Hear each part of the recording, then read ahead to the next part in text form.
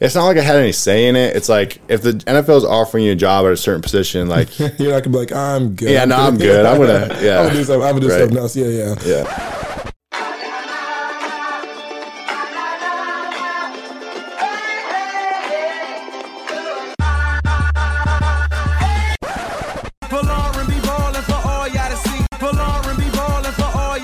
I'm going with the flow, and thank you, Folarin. All right, everybody. Welcome to another episode of Go With The Flow. A very, very special guest in the building. This individual, who I will introduce in a second, it's actually funny how this episode came about. I was at the Princeton Entrepreneurship Conference in the city a few weeks ago. I got there kind of late, was kind of tired, but I was like, okay, let me go do some networking. Mm-hmm. So walked up to, I think you were actually the second or third person that I talked to. And then we got to talking. You mentioned that you were a former NFL player and still working your way to get back to the NFL. And I was like, whoa, like, podcast, this is exactly who I'm trying to talk to and get to have on my podcast. And I asked you to come on, and you are very gracious, and you are here right now. So Seth DeValve, thank you so much for coming on. Yeah, thank you for having me. I love Princeton. I love Princetonians. I love podcasts. And so this was a no-brainer. Oh, love that. That. And so the very first place that I want to start is you are a class of 2016. Yes. You played on the football team here, and I saw that you were a mechanical engineering major, which I very so much respect. I respect everyone's majors, but I respect the engineers that much more. Why did you decide that you wanted to go with mechanical engineering when you were here? Yeah, it's a great question. I kind of grew up in a family of engineers. Like, if you were around our dinner table when I was growing up, we had some very interesting dinner conversations about mathematics, string theory, physics. My dad, has worked on airplanes his whole life, and we grew up building stuff. Like, we had a half pipe in our backyard that we built and paid for with a paper route, and, tree houses and trebuchets, which most people don't even know what that is, but what's a trebuchet? We had designed and built the trebuchet. It's like medieval siege warfare equipment. Okay, we would just launch bowling balls into the woods. Gotcha. It was awesome. But on top of that too, like, as a 16, 17-year-old kid in high school, you kind of pick a major that, like, based off of what subjects you enjoy in school. At least that's kind of where my head was at. I always loved math and physics. And, at the time, I didn't love reading and writing as much as I do now. If I were to go back to school, maybe I would consider more options. But at the time, I really knew that I loved and was good at math and physics and chemistry and all that kind of stuff. And I wanted to kind of follow in my dad's footsteps, kind of my older brother's footsteps. And Princeton actually turned out to be one of the few places where I could realistically come and play football and study that for 4 years at the same time, because what a lot of recruits don't know at that age is while coaches will tell you can study whatever you want at a lot of schools, the truth is you can't. And my brother actually got into a position at a different school where he had to change his major from a science major over to a humanities major his sophomore year, because the practice and academic time conflict. But Princeton is it's such a small undergraduate body, such a high percentage of the undergraduate population here are athletes, because we have every sports team imaginable. Yeah. So the university here does a really good job of accommodating its student athletes.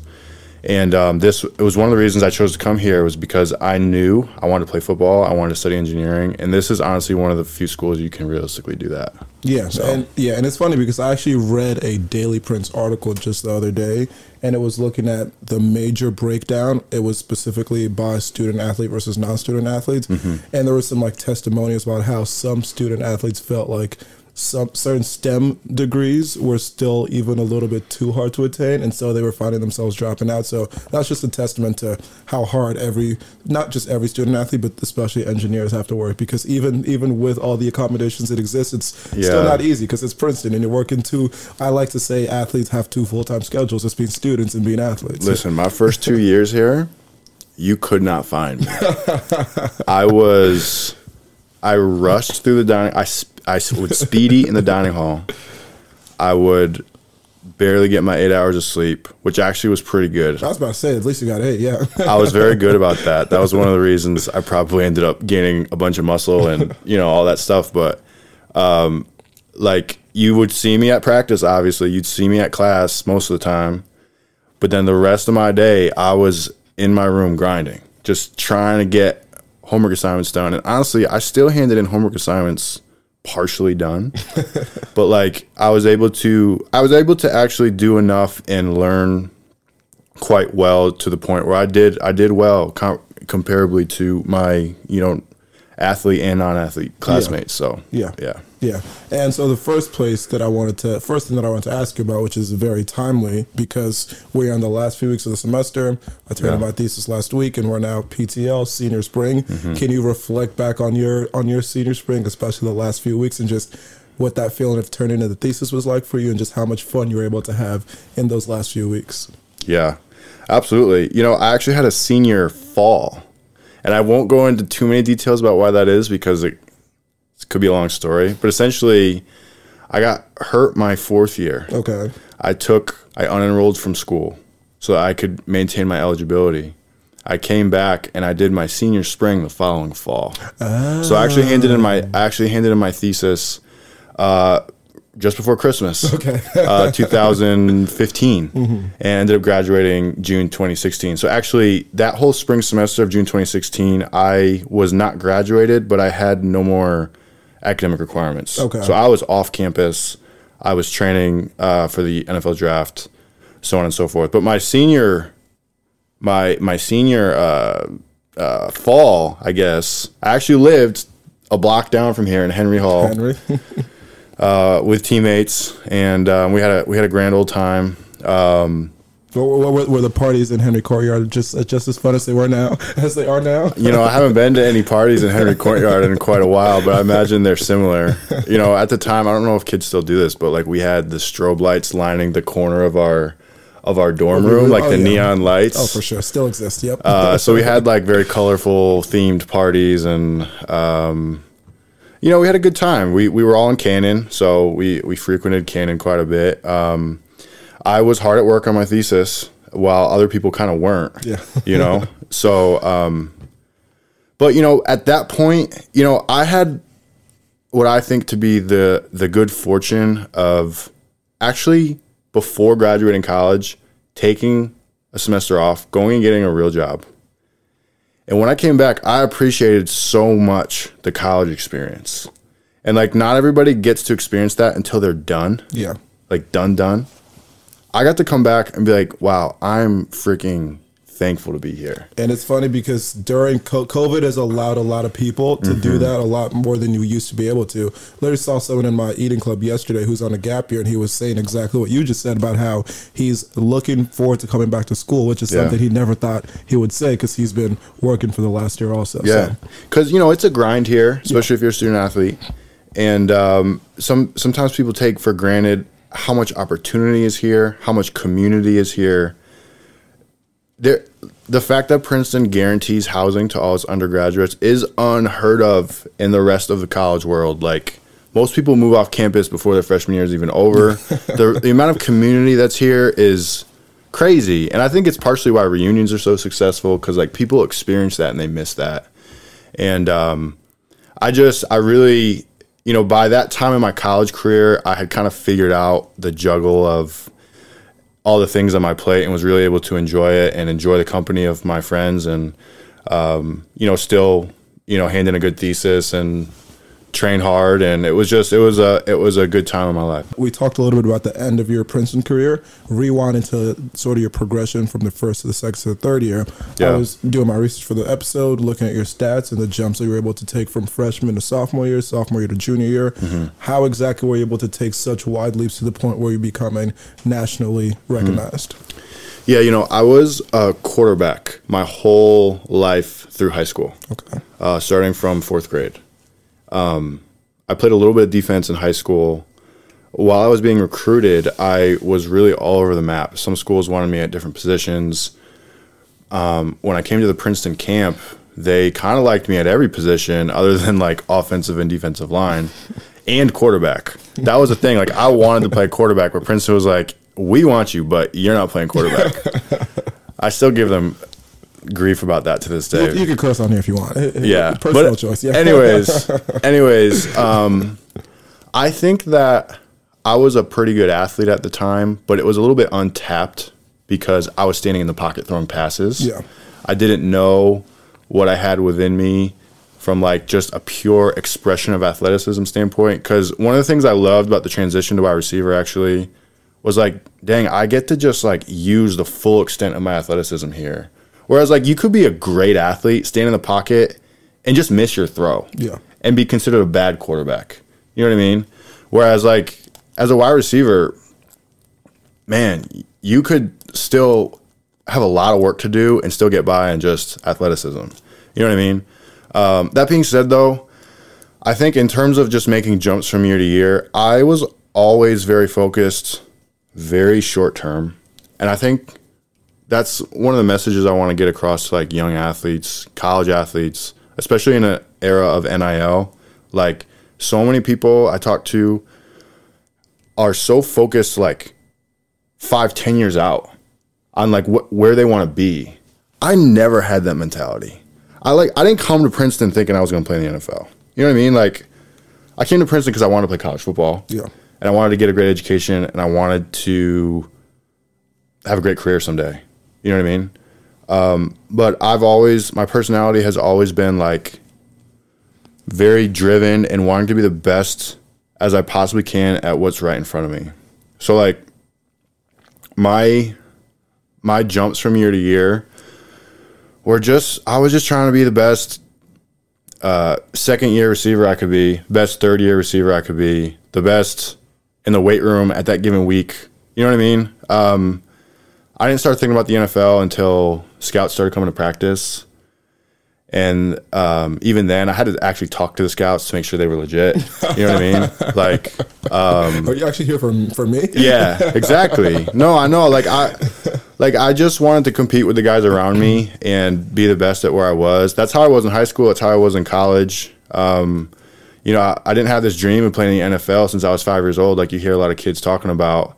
Like I did dream about that, but it wasn't like that's why I was getting up to work. Yeah, I was getting up to work because I wanted to win against my peers. Yeah. You know what I mean? And that I encourage people to kind of adopt that mindset because you can't control the future 5-10 years from now. Like there's a lot of variability and uncertainty that goes into achieving something like that. And most of us who have achieved that have gotten lucky on a couple of those things. You know what I mean? You just don't know. So like just focus on the present. That can be advice for a lot of things, but particularly athletes, like don't get too far ahead of yourself. Just do the best you possibly can with what's right in front of you. And that's what I did. And so are you saying that even at that point, when scouts started to come to see you, you kept that same short-term mentality? Or at that point, did you then extend to a little bit of, okay, maybe I should try to start planning 2 to 3 years down the line to potentially be in the NFL? I honestly didn't even have a choice. Like, I kid you not, and this might not be the healthiest thing, but like most of my time I spent here was survival mode. Like, I didn't have any more to give athletically than I was already giving. I didn't have any more to give academically than I was already giving. So like it was business as usual. Like I'm trying to maintain a respectable GPA and I'm trying to dominate on the field. And like everything I had been doing up until that point was all I continued to do. The only thing that maybe would have changed is I started talking to agents, who start recruiting you for once your eligibility is up, because you need an agent in the NFL. And I started getting advice from them, because the truth is what got you to be a dominant college football player isn't necessarily going to get you, that same work isn't necessarily going to get you to be a dominant pro player. There's a lot of adjustments that need to be made. So I learned a lot in the process and from various people that I had the good fortune of connecting with. But at the time, it was business as usual. Fair enough. And looking back now, what about the Princeton football experience do you think prepared you for that next step, if it did in any way? Yeah, well, Coach Surace has had a lot of experience in the NFL, coaching and scouting. When you're around football at the highest level, you know what it takes to be successful. Football involves so many people. There's over 100 guys on the field. Or, sorry, on the team. There's 22 on the field. Yeah. There's 22 at any given time unless there's a penalty. But there's 100 in college. There's over 100 guys on the team. There's over 20 coaches. Like, so much of success in football is logistics. If you can maximize your time, if you can maximize your practice, if you can maximize your time in the film room, if you can like maximize the physical output of the individual players on your team without, overtraining, like all that stuff you learn from being around football at a high level. Coach Strace the head football coach here has been there. And so he structured, like the structure of the program here is what you can expect when you go into, an NFL locker room or a high level college, like a BCS college locker room. And so like I wasn't giving up anything by choosing to play football here in terms of like level of preparation. The strength staff here is amazing. The coaches here were really great. I had a really great wide receiver coach, Dennis Goldman, while I was here, and I was a blank slate. I had never played wide receiver in my life, and he coached me from the very fundamentals of the position, and everything I knew up until that point was from him. And I think that was maybe looking back, a good thing because, I didn't have any bad habits yet. But yeah, it's a really good program here. And when I talk to recruits, I encourage them to come here, especially if they want to be an engineer. Yeah, good point. But, yeah. And honestly, that is interesting to hear. And I feel like a lot of people might be surprised to hear that if you come to an Ivy League school, to a Princeton, or Princeton specifically, which is what you were speaking to, you're not losing anything preparation-wise as compared to if you were going to whatever other school. So that is something that, again, would be a very good tool to give recruits where they might think, okay, I'm going to get good academics here, but would I be getting the same level of training that I would? And so you're saying that that's exactly what you're able to have here. When I was getting recruited here, there wasn't a ton of guys in my position to tell recruits that. Yeah. Now there's several. And I think that's on top of that too, Ivy League football just continues to get better. Like, I may not have been able to say that 10 years ago about Ivy League football, but like, it's legit now. And there's plenty of examples of guys every year going pro and from various programs, particularly Princeton. Like those guys weren't around to like talk to because they didn't exist when I was getting recruited. But now, like, it's a testament to the growth of the league over the last decade or so. But yeah, and we mentioned the draft a little bit ago, and so the actual NFL draft for this year is actually tomorrow. So very timely conversation. Can you take me back to your draft night specifically? Going in, did you feel like you knew around where you'd be drafted, or you just went into that night like hopefully because it's multiple nights? So did you go into those period of days thinking I just hope my name will be called at some point? What exactly was your mindset going in? So my expectation was that I was going to be a day 3 draft pick. Basically, the way the NFL draft works is the first round is on the first day, rounds 2 and 3 are on the second day, and rounds 4 through 7 are on the third day. I watched the draft the first 2 days, but I wasn't like waiting by the phone. Yeah. You know what I mean? What I was doing was seeing where tight ends were picked and how that might affect where I get picked. You know what I mean? There's a little bit of a game there. I did expect to be picked somewhere on the third day. My draft day in particular was awesome. I mean, I ended up getting picked early in the day, which is great. Didn't have to sit by the TV or the phone all day. I think the people who were with me really appreciated that too, because I think it was a beautiful day. I think we wanted to get out and celebrate. Yeah. We had the opportunity to do that. I have an awesome family. They live around the country now, but it was really special to have them all home. My brothers and their families. It was an event that brought people together, almost like a wedding ish. Mm-hmm. That's hard to recreate in the future. And so it was one of those days where like I was surrounded by all my favorite people, and it was just super special. It's one of the great memories and great days of my life.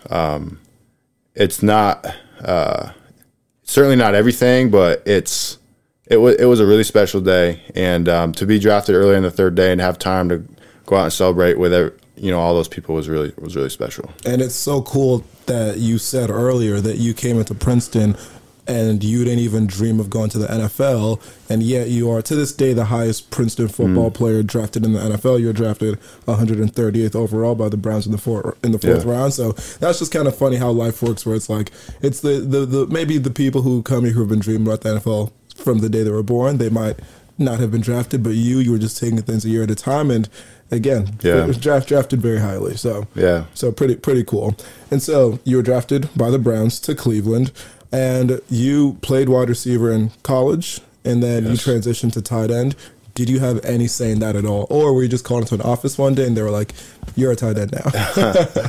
Yeah, I kind of knew actually before my college career was over that I was being scouted as a tight end. I mean, I was one of the heaviest wide receivers probably in football history. But I was still athletic enough, at least in the Ivy League, to continue to play wide receiver. Our offensive coordinator at the time could have moved me to tight end, but he loved having a big body wide receiver out on the edge. And quite honestly, I loved it too.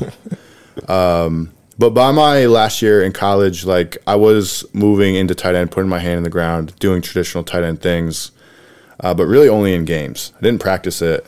I started practicing it after, my college career was over, before the draft, but it's not like I had any say in it. It's like, if the NFL is offering you a job at a certain position, like, you're not gonna be like, I'm good. Yeah, no, I'm good. I'm gonna do something else. Yeah. And so, other than maybe that specific position change, what would you say was the hardest transition from college football to playing in the NFL? I was just talking to somebody about this.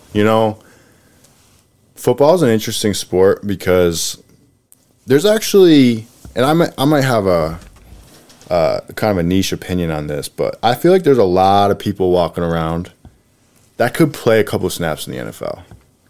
Like, from just a physical output perspective. Like, the same can't be said about the NBA. Yeah. NBA, like, is different from a height perspective, a skill perspective. Football is one of those sports where, like, if you are strong, fast, and work hard, like, you can go really far. You know what I mean? To a certain extent, that was kind of who I was. And I had a really great first day of practice. And after that day, I had pulled my hamstring.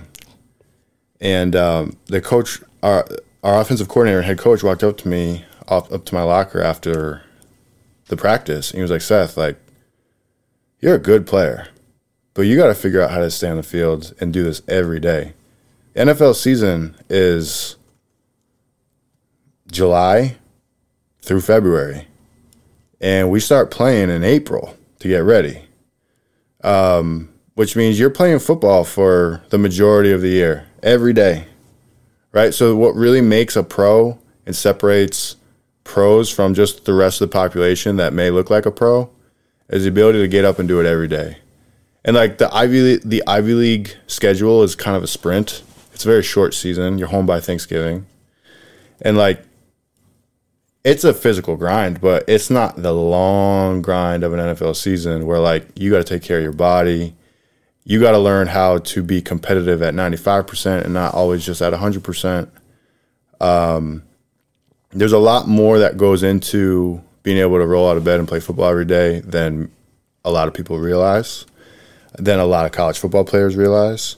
And I happen to be one of those. But, over the course of my career, I've gotten a lot better at that. And, injuries still happen, but some of the, soft tissue injuries I struggled with early on, I don't struggle with anymore. So I would say the biggest adjustment wasn't necessarily skill-wise. It was how to maintain your body for that long. Yeah. Yeah. And they do say the best ability is availability. Exactly. So that's kind of what you're hinting at. And I would say also, maybe that might be one thing where it might be useful or helpful for the Ivy League to maybe prep athletes for the NFL, to maybe extend the season a little bit longer, the same way the FBS season finishes like early January. Yeah. Good luck with that. The Ivy League is immovable on many of those things, but that would be awesome. Yeah. And so that was the hardest transition. Would you say that there was a specific, like, in-game, like, welcome to the NFL moment that you had? Yeah. The NFL preseason, I don't know how much our audience follows the NFL. I would imagine maybe a little. there's nowadays there's 3 preseason games before the regular season. The starters usually don't play in them. It's usually like guys who are being evaluated to see if they're going to make the roster.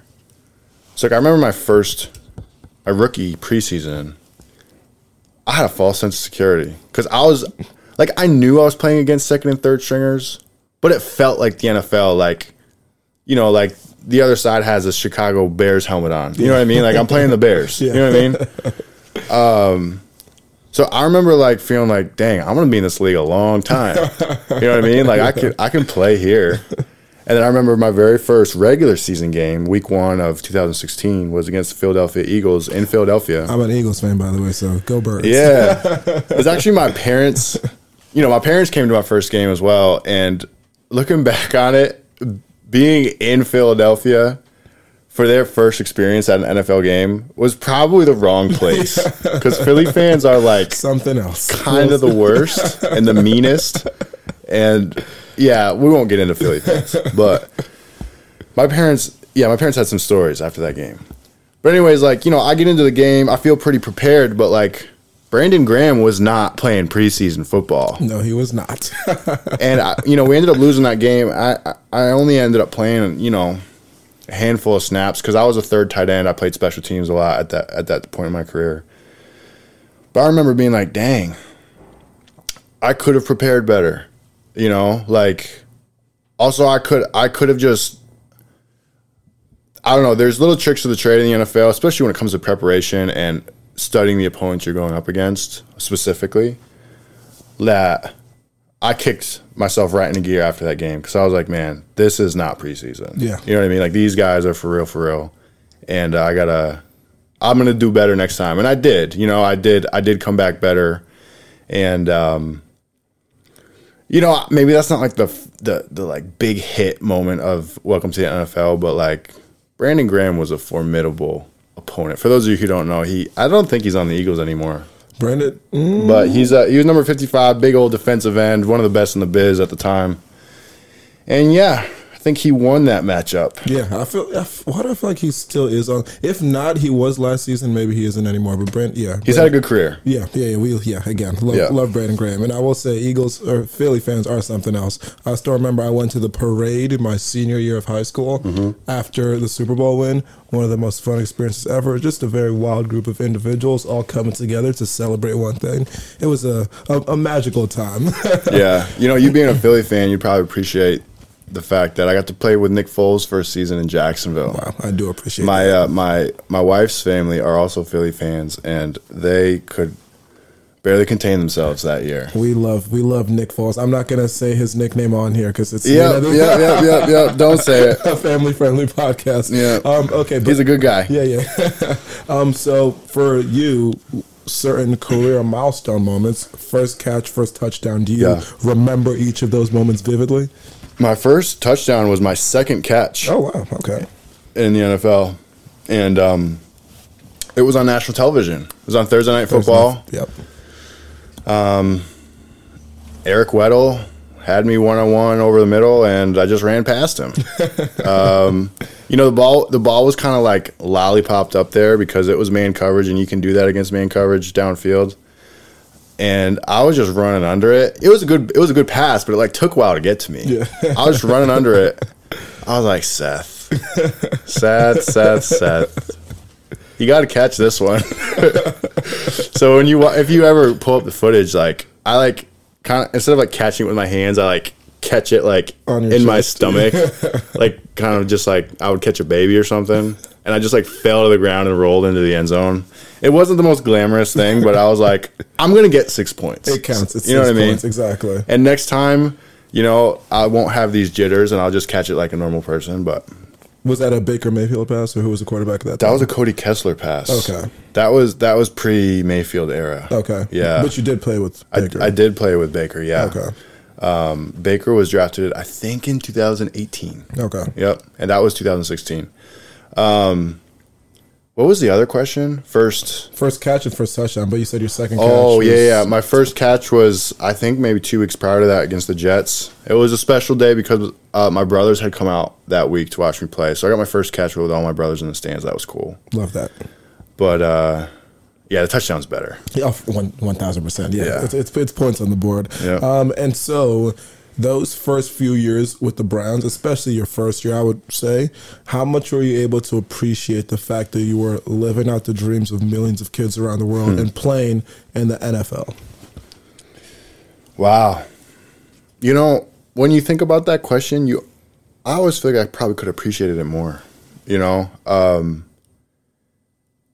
NFL is a hard business. You're always working to keep your job.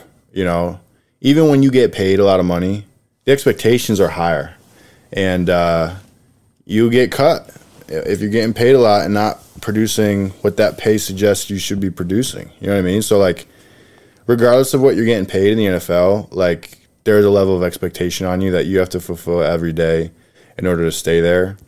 But like, I had a ton of awesome opportunities that, yes, is living the dream. You know what I mean? Like, just getting to go back to my elementary school and middle school and high school and talk to the students and have them actually care about who I was. Like, I think everybody like desires that to a certain extent. Or just like sit on different panels with amazing people and even just be considered to speak with them. And just like getting on a team bus and having a police escort everywhere we go. That was pretty great and convenient, especially the one place that doesn't do that? Where? London. When NFL teams play in London, we sit for hours in traffic getting to the airport. The only person in London who gets a police escort is the Queen. Really? And in America, if you're any pro team, like the cops come out and they blow through even college teams. They blow college teams. They blow through all the red lights. Because like football, like at that level, football is like on a very tight schedule. It's like to the minute. So it's like we're gonna arrive at this time, we're gonna leave at this time, and the cops make it happen. You know what I mean? I don't know. That's a really weird tangential story. I apologize. No, but that's actually so. I would have never thought about it. So you're saying I wonder if like Premier League teams like Chelsea when they're playing, if they that's a great question. Go through traffic. We sat on that bus for hours, and I would imagine if y'all have to. I played there twice, and both times it was the same way. Two different stadiums, but still a lot of traffic. Wembley either time. One was Wembley and one was Twickenham. Where's Twickenham? It's like a rugby stadium. Okay, very random. Okay. Yeah, but they were both really, really cool. Okay, gotcha. You know what? There's going to be some listeners that are probably going to call me out on that. I'm pretty sure that's what it's called. That might be the city. Okay. I think that's called the stadium too. Twickenham. Well, we'll say it's right. I'm not a big European soccer guy. My brother-in-law really is, and he'll probably correct me, but whatever. Okay, fair enough. But again, the only Queen gets a police escort. That is my little nugget that I've learned. It's right. Theo behind the camera says it's Twickenham. Let's go. I should know. I should know. So, I don't even remember the question that I asked. I forgot how we got there. It was like living the dream moment. Yes, like if you're able to appreciate it, and then what I was going to ask based on what you said you've sat on some panels with some cool people. Who have you sat on panels with? I sat on a couple like racial equity in sports panels, like with Benjamin Watson, Rashad Jennings. There's this initiative called the Raw Sports Initiative for Equality. It's called RISE, that I did some work with for various times. There's some authors that I probably don't remember their names that I sat on panels with, which is it was a very humbling experiences. Usually I listened more than I spoke. Yeah, you know what I mean. But yeah, just able to do work in the community and just be a part of conversations that are important. But that was and continues to be something I love doing. So, yeah. And so you were on the Browns for a few years, then you spent a little bit of time in the Jaguars, Panthers, Cardinals, some of that time as a practice squad player. Yeah. Because again, even as someone who follows the NFL very closely, you always hear like practice squad this, practice squad that. What exactly is the life of a practice squad player like? And can you just describe the level of uncertainty, whether it's being activated to the game day roster and then not? Just what is the life of a practice squad player like? Yeah, it can get unnecessarily complex, so I'll try to keep it simple. But an active player, meaning you're on the 53-man roster, you work, Monday through Sunday. a practice squad player really only works on the practice days. So like Wednesday, Thursday, Friday, Saturday. You're not taking game reps. You could be called up for a game if there's various injuries or whatever. Like you are definitely a part of the team. Like you practice more than anybody, and everybody knows who you are. Like you're definitely part of the team. Sorry, go ahead. Do you have a locker? Yes. Okay. Yeah, no, you're 100% part of the team, and you prepare for games as if you're going to play because you could get called up whenever. But you're not taking the hits on Sunday. So like generally your body's in like slightly better shape. Oh, they do run you into the ground at practice because they know you're not playing on Sunday. Yeah. You know what I mean? But you know, the NFL rosters are so small that even active players take reps with practice squad guys. I've done that my whole career because I've never been like the first position starter. I was a little bit my second year, but like even then, because I was a young guy, when the defense was up, I was helping giving them reps. You know what I mean? So like as a young guy in the NFL, unless you're drafted very high or very good, like you're part of the practice squad in some ways. The only thing different about actually being on the practice squad is there is some volatility roster wise. Like they may want to bring in a guy at a certain position and start him on the practice squad, and there's only so many spots, so somebody's got to go. You know what I mean? The new CBA that was signed in 2020 actually allows more players to be on the practice squad. Actually, at my level of seniority, on the old CBA, I wouldn't have even been able to be allowed to be on a practice squad. So there's some pros and cons to that. One of the pros is definitely like you can get your foot in the door sooner and start on the practice squad before being elevated to the active roster. But yeah, it's a good job. You still make some money and you still get to play football. And most of the time, practice squad players will at some point get called up and get an opportunity to play. So, yeah, it's not so bad. Yeah, and the last time that you were on a roster was 2020? Yeah, I guess our last game was in January 2021. But yeah, unfortunately, knee injury has kept me away since then. I never left the game. I just never stopped getting calls. I just haven't been healthy enough to fulfill the calls, unfortunately. I'm continuing to work to reverse that and get back to my healthy ways and former self. But, you know, I guess the game takes its toll, and you got to respect your body. Otherwise, it barks back. Yeah. You know? But yeah, I'm continuing to try to figure that out. So, and where does the motivation for you come to keep working through all the injuries and to try to get back on the field? Because I would imagine some people might have just given up at this point, but you're still at the point where, like you just said, you've never actually stepped away from the game and you're waiting until your body's ready to get back on the field. Where does that motivation come from? Yeah, you know, in some ways, this is new in the sense that no injury has ever taken this long. But in other ways, it's really business as usual. Because how many times can I point to in my career that I've dealt with something just like this? And I've gotten this far partially just because I've never given up. I've always worked to overcome and push through the obstacle. At some point, obviously, that ends, right? But I don't believe this is the end. I'm really young otherwise, you know what I mean? And I feel good. These things can get figured out even if they're frustrating at first. Yeah. So, you know, when the time comes to be done, I think that will be because of our family growing, God willing, or career shifts, or just a lack of love for doing it every day. But I don't think it will be getting pushed out like this. You know what I mean?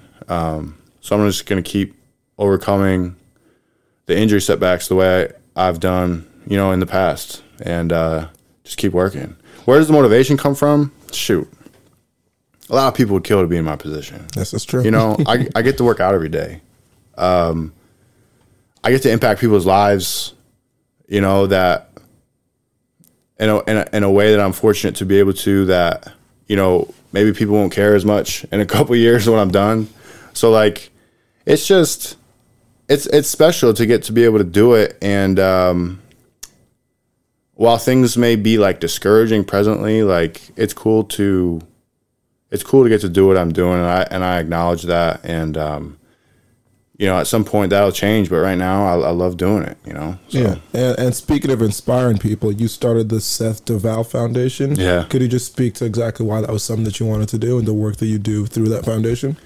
Yeah, we started it in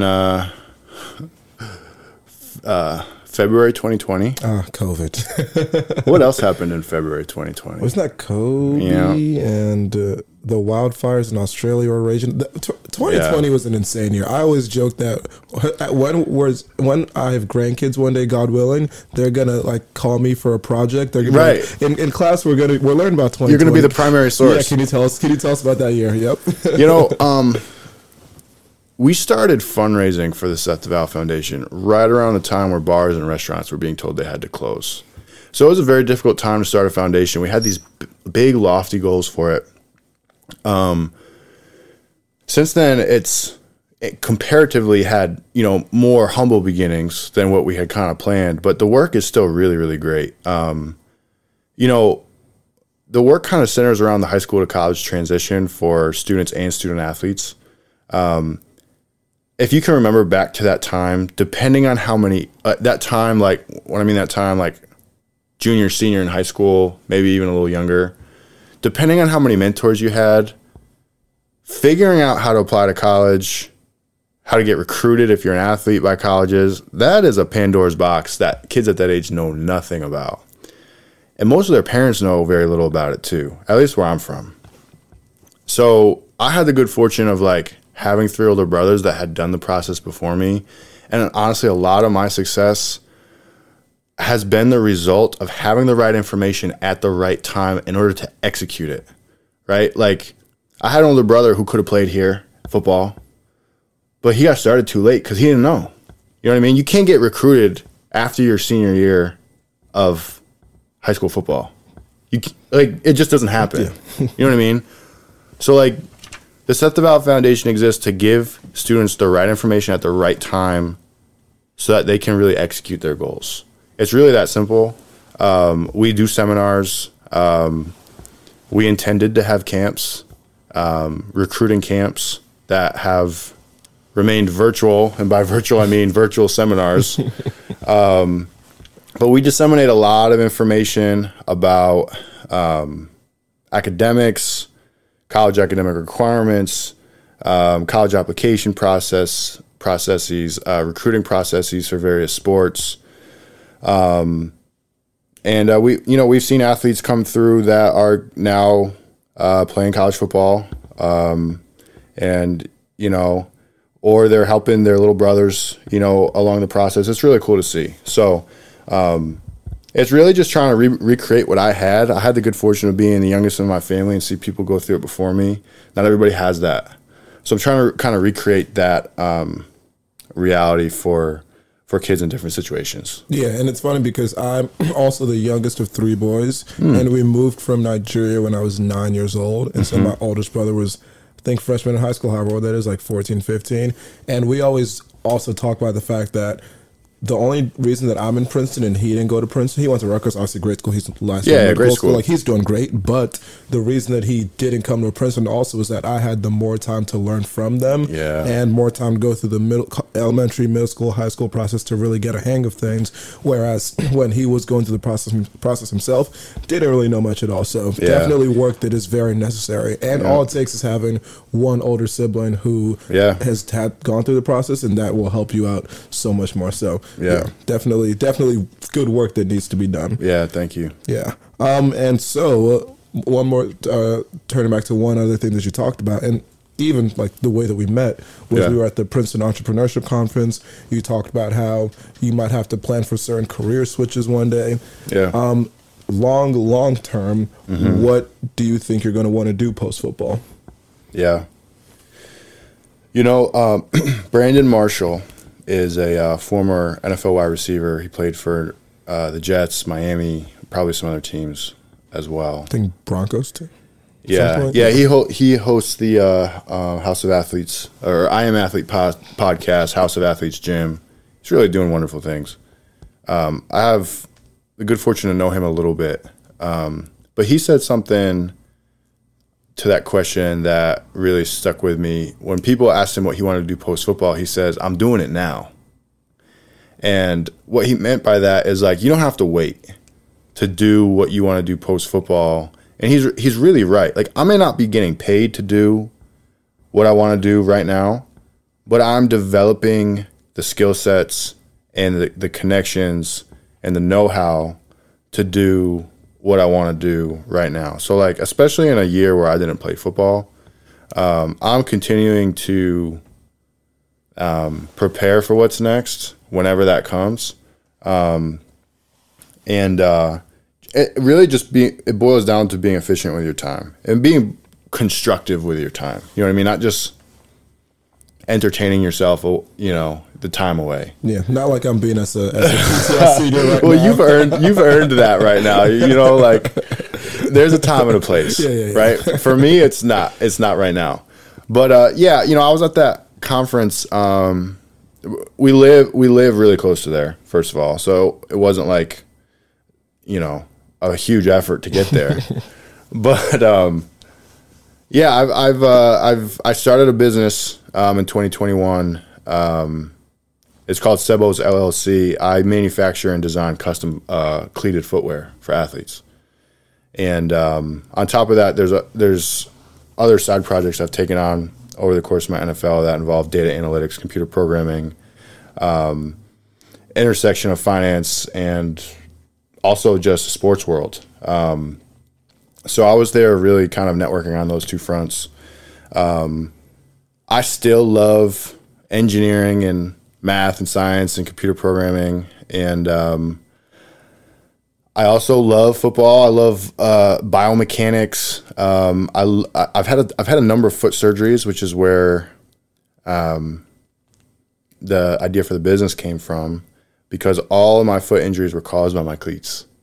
And we could do a whole other podcast about this, but there's a lot of deficiencies in modern footwear.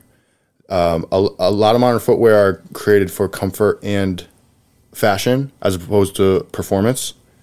Even the shoes that are marketed as performance shoes, like Nikes and especially their cleats, are actually far from it. Wow. I've kind of had the good fortune of living for a long time at the intersection of rehabilitation, football, and engineering to kind of make sense of all of it and put it together. But yeah, actually I play in all my own cleats these days. I don't wear Nikes or Adidas or Under Armour. I wear Sebos, and it's been really a game changer for my feet and my health in general. We hope to provide that service for athletes down the road.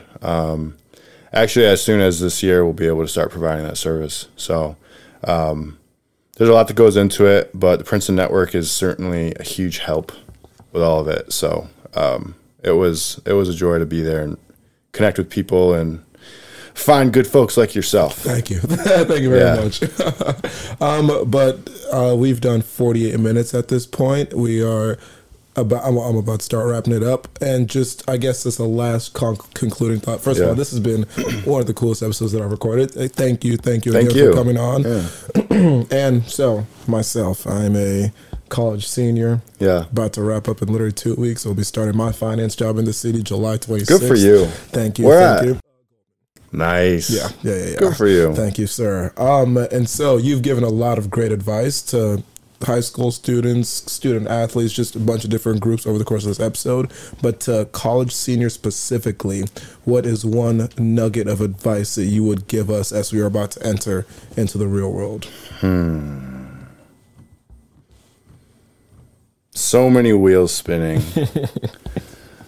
Let me start with what I'm initially thinking, and I'll try to expound on the other things as well. But first thing I would say is don't pigeonhole yourself in your major. What did you study? So this is another thing that could take hours, but no, I came in pre-med engineering. A lot of that was based on my Nigerian background, but I'm now a neuroscience major. Gotcha. Yeah. So you already know this to a certain extent, but like when you talk to alumni and people who are very successful in their careers, all their stories start out with, if you would have told me that I was doing this 20 years ago, I would have told you were crazy, right? Yeah. So like, don't maybe start with your major and the kind of the careers that naturally flow out of that. But the thing that makes Princeton so valuable, in my opinion, is that it over prepares you for real life. The environment here is hard, and the people who graduate here should be very proud. Not in an obnoxious way, but in a confidence way, that you are capable of so much. If I never work an engineering job in my life, the process of doing that here and playing football in and of itself provided the value of a Princeton education to me, because I learned something about myself here. I was put through the ringer here. And like I learned how to manage a lot on my plate, right? And that is a skill in and of itself that is going to be very valuable for you in your career. You're going to be an asset really in any industry that you find yourself in. But like, I guess my first advice would be, don't pigeonhole yourself. Vet every opportunity.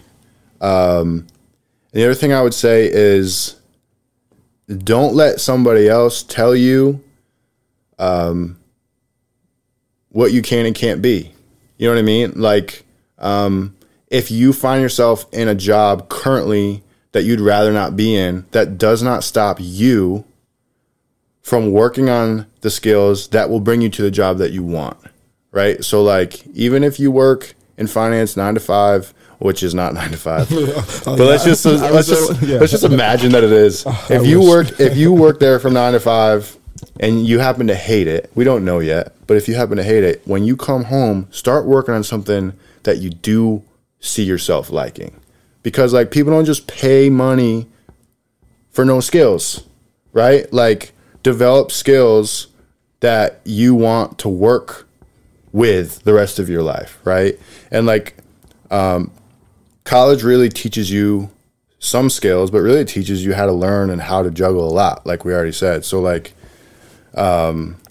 there's so much out there to learn. There's so much out there from a career perspective to do. And like, I guess that advice is born out of my current situation, because like, I haven't played football in a year. And so what have I done? I've worked on the things that I do want to do for the rest of my life. You know what I mean? It not only gives you purpose, it gives you employability at some point. You know what I mean? When the time's right. Yeah. You know what I mean?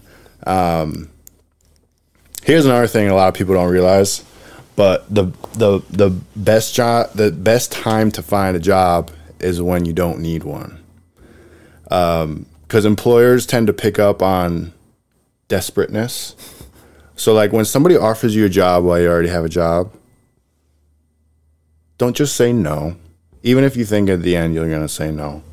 Like, go through the process, vet it out, because you gain a certain level of attractiveness when you really don't need to say yes. You know what I mean? When kind of the ball's in your court. So I don't know. I guess that was all just a bunch of fluff. But no, that was all very. That's my advice. Very, very good stuff, and I think a perfect place to wrap up this episode. Seth, thank you so much again for coming on. Yeah, this has been great. It's been fun, man. Thank you. This was fun. Yeah. And this has been another episode of Go With The Flow. Thank you for listening.